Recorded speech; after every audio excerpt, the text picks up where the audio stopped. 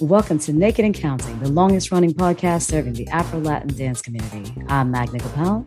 And I'm Leon Rose. We're here to discuss the topics that you want to hear in an informative and light-hearted way.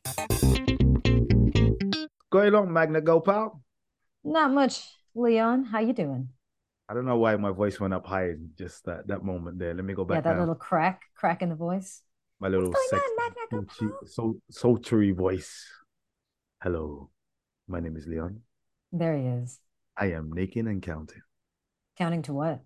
8, only 8. Don't ever go past that. We're not doing West Coast here. Touche. 12, 10. So I got a question for you. All right, here we go.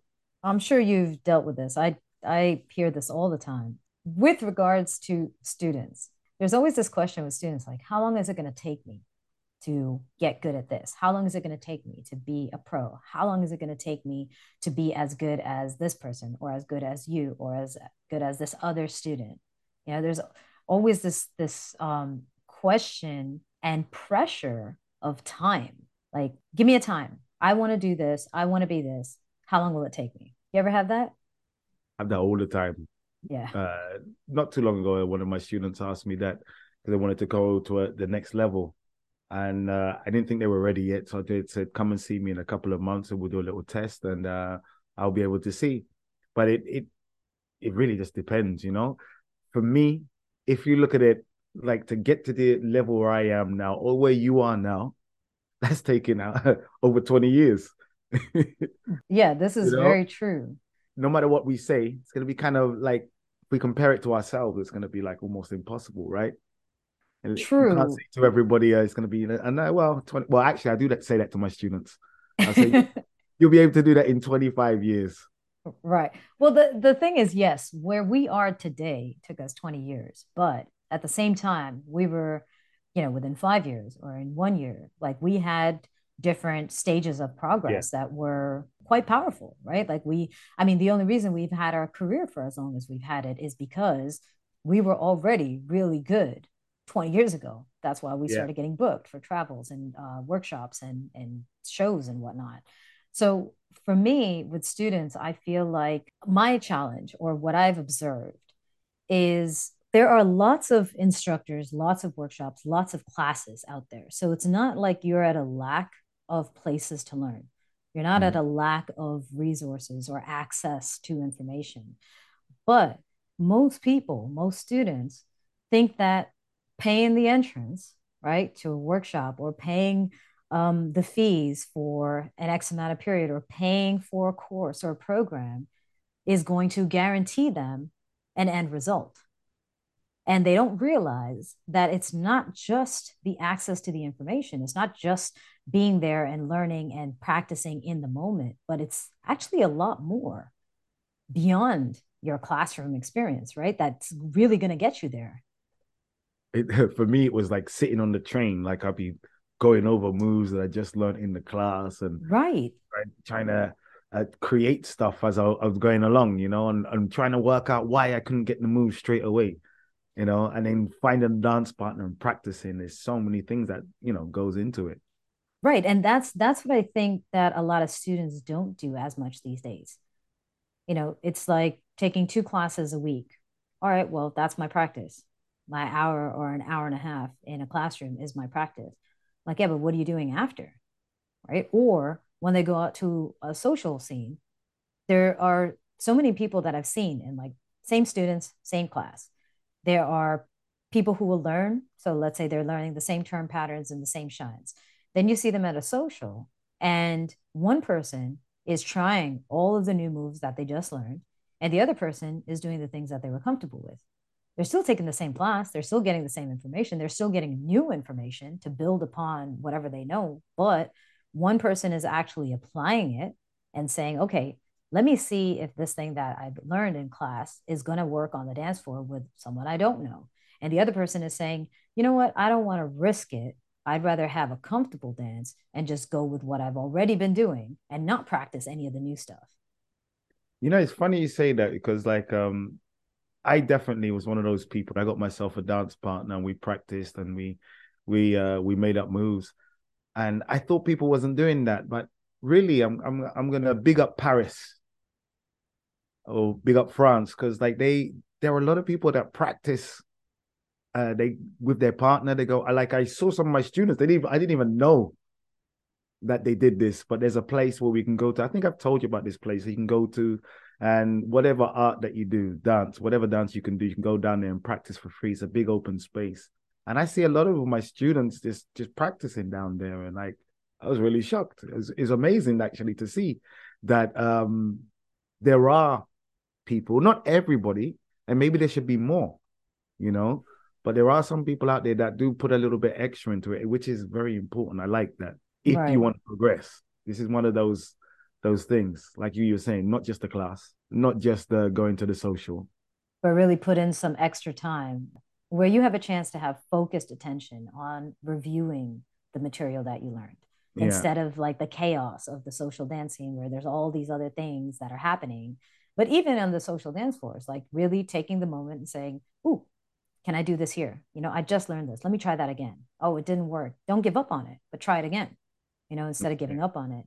And I think nowadays we have so many people that are parts of teams, right? Because there's that emphasis on like performance teams and student teams and all of these performance oriented goals, right? That people have. And so you're practicing, yeah. Most of these people are rehearsing, right, at home, practicing, but they're trying to memorize something. It's not the same as yeah. like learning something to apply it differently. They're learning something to duplicate it exactly.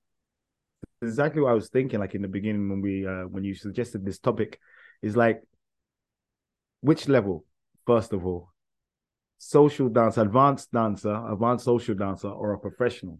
Because you could also have a professional dancer that gets paid to perform that doesn't know how to dance socially.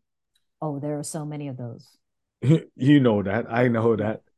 that. So for me personally, I want people to be able to go out and dance with anybody and everybody.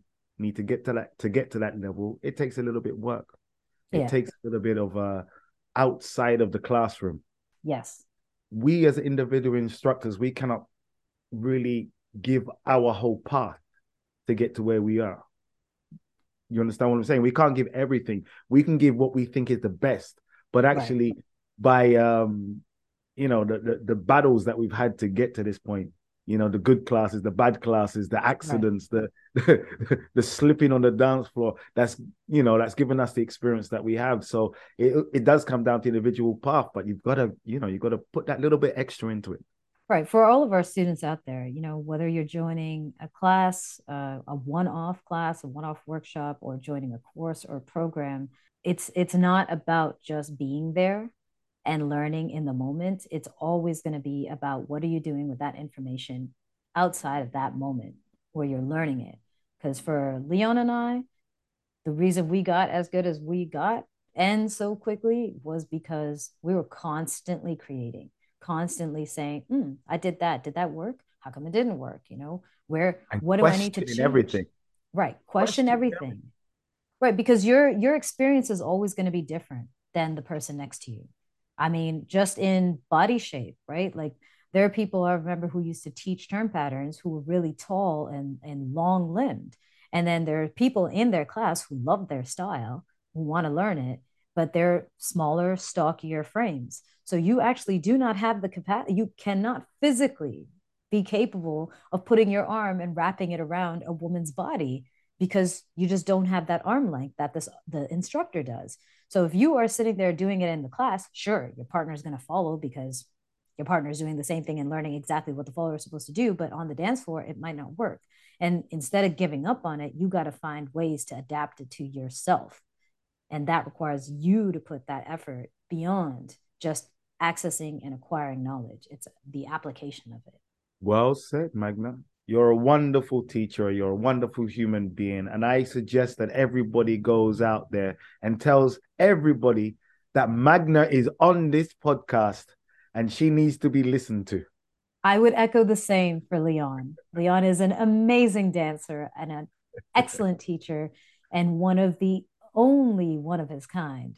You are, man. I've gassed you up enough, I think.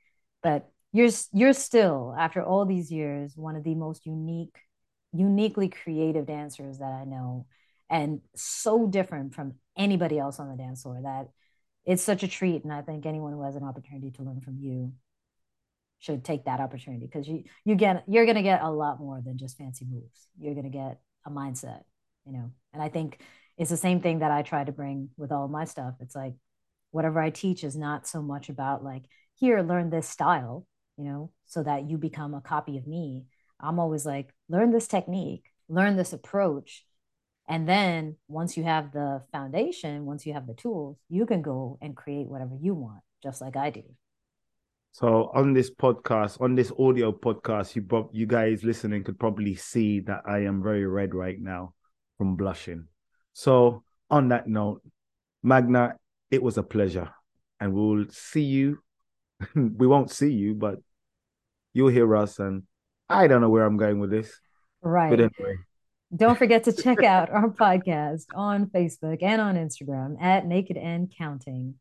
And, check out some of the past episodes that we've talked about for teachers as well, how you can improve the learning environment for your students. But students, you guys got to put more work in than just showing up.